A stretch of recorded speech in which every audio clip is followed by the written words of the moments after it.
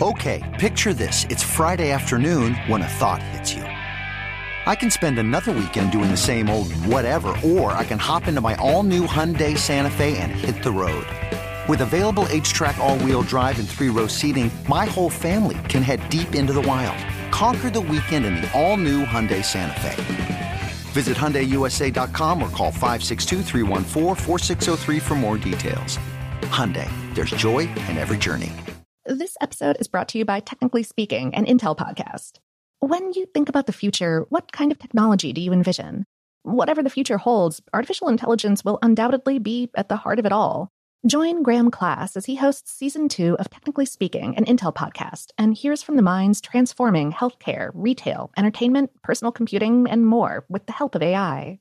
Tune in every other Tuesday and explore the latest technology that's changing our world today and creating a more accessible tomorrow. Listen to Technically Speaking, an Intel podcast on the iHeartRadio app, Apple Podcasts, or wherever you get your podcasts. Focus Features presents Back to Black. I want people to hear my voice and just forget their troubles. Experience the music and her story. Know this, I ain't no Spice Girl. Like never before. That's my daughter. That's my Amy. On the big screen. I want to be remembered for just being me. Amy Winehouse, Back to Black, directed by Sam Taylor Johnson. Rated R, under 17, not a minute without parent. Only in theaters May 17th. The Kakadu plum is an Australian native superfood containing 100 times more vitamin C than oranges. So why have you never heard of it? PR. No one's drinking a Kakadu smoothie? I'm JB Smooth, and that was a full episode of my new podcast, Straightforward, inspired by guaranteed straightforward pricing from AT&T Fiber. Get what you want without the complicated. AT&T Fiber, live like a gigillionaire. Available wherever you get your podcasts. Limited availability in select areas. Visit AT&T.com/hypergig for details. Welcome to Brain Stuff, a production of iHeartRadio. Hey, Brain Stuff, Lauren Vogelbaum here. If you follow the British royal family, you may have noticed that when its youngest members appear in public, they're often accompanied by a neatly dressed nanny, wearing a tan uniform and maybe a brown hat. Childcare is always a rigorous job with lots to learn about, but these nannies have received a particular education at Norland College, an academy that trains the nannies of the world's wealthiest families. A formal childcare education is a relatively new phenomenon. For the article this episode is based on, How Stuff Works spoke with social historian Dr. Louise Heron. She said, Britain and most European countries had some form of children's nurse, but they would learn on the job. So you could go from being a scullery maid to getting bumped up to lower nursery maid, and then eventually, one day, you might make children's nurse and be looking after the family.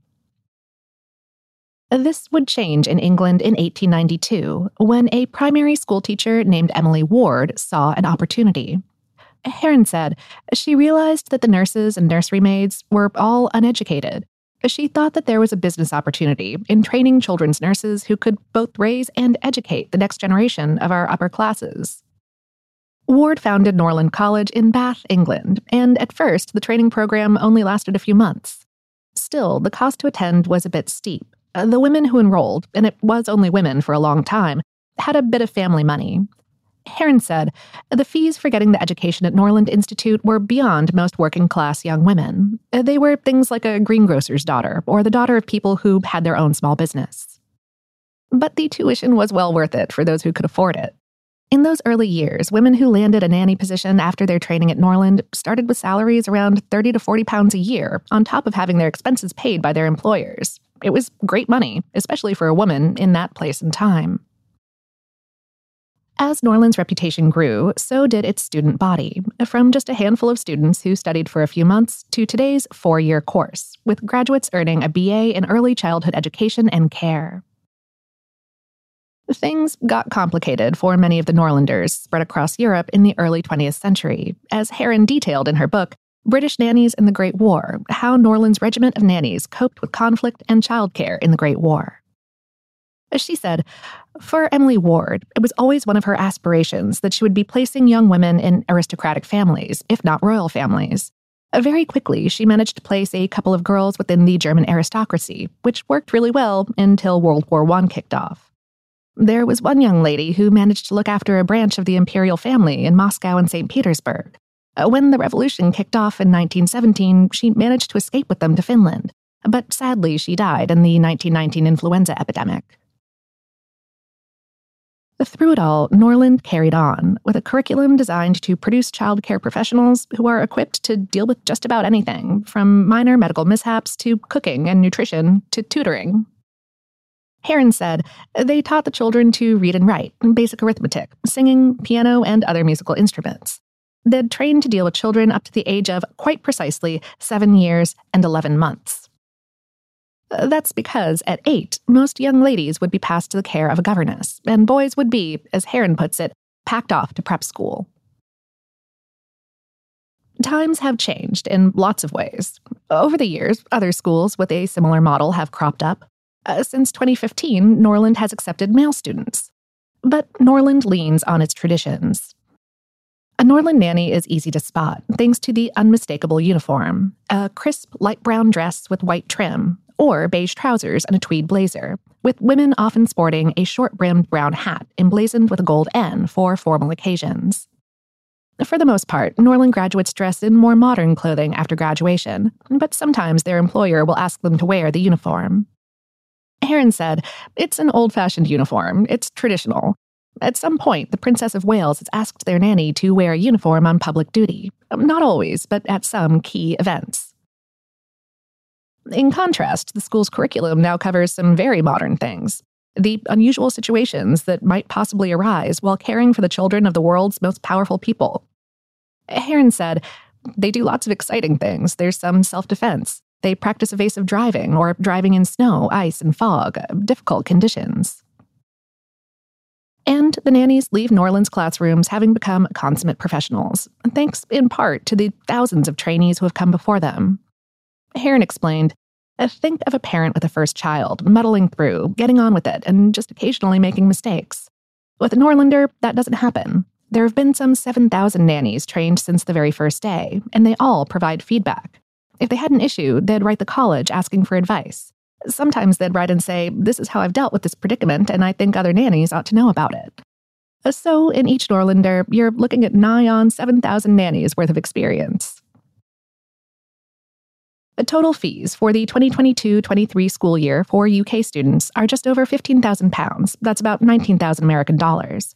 And a Norland nanny can expect to make anywhere in the range of £32,000 to £124,000 or more, depending on the type and location of service. That's around $40,000 to $156,000 American dollars. Every year, about 100 nannies graduate from Norland, but there are some 11 open positions for every trained Norland nanny, so graduates are very much in demand. Today's episode is based on the article Norland College, Where the Royals Find Their Nannies on HowStuffWorks.com, written by Kate Morgan. Brainstuff is a production of iHeartRadio in partnership with HowStuffWorks.com and is produced by Tyler Klang. For more podcasts from iHeartRadio, visit the iHeartRadio app, Apple Podcasts, or wherever you listen to your favorite shows.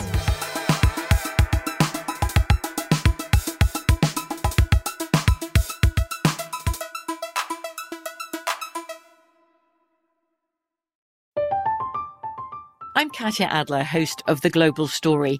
Over the last 25 years, I've covered conflicts in the Middle East, political and economic crises in Europe, drug cartels in Mexico.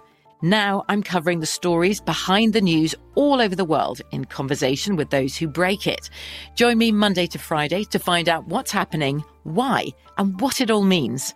Follow The Global Story from the BBC wherever you listen to podcasts.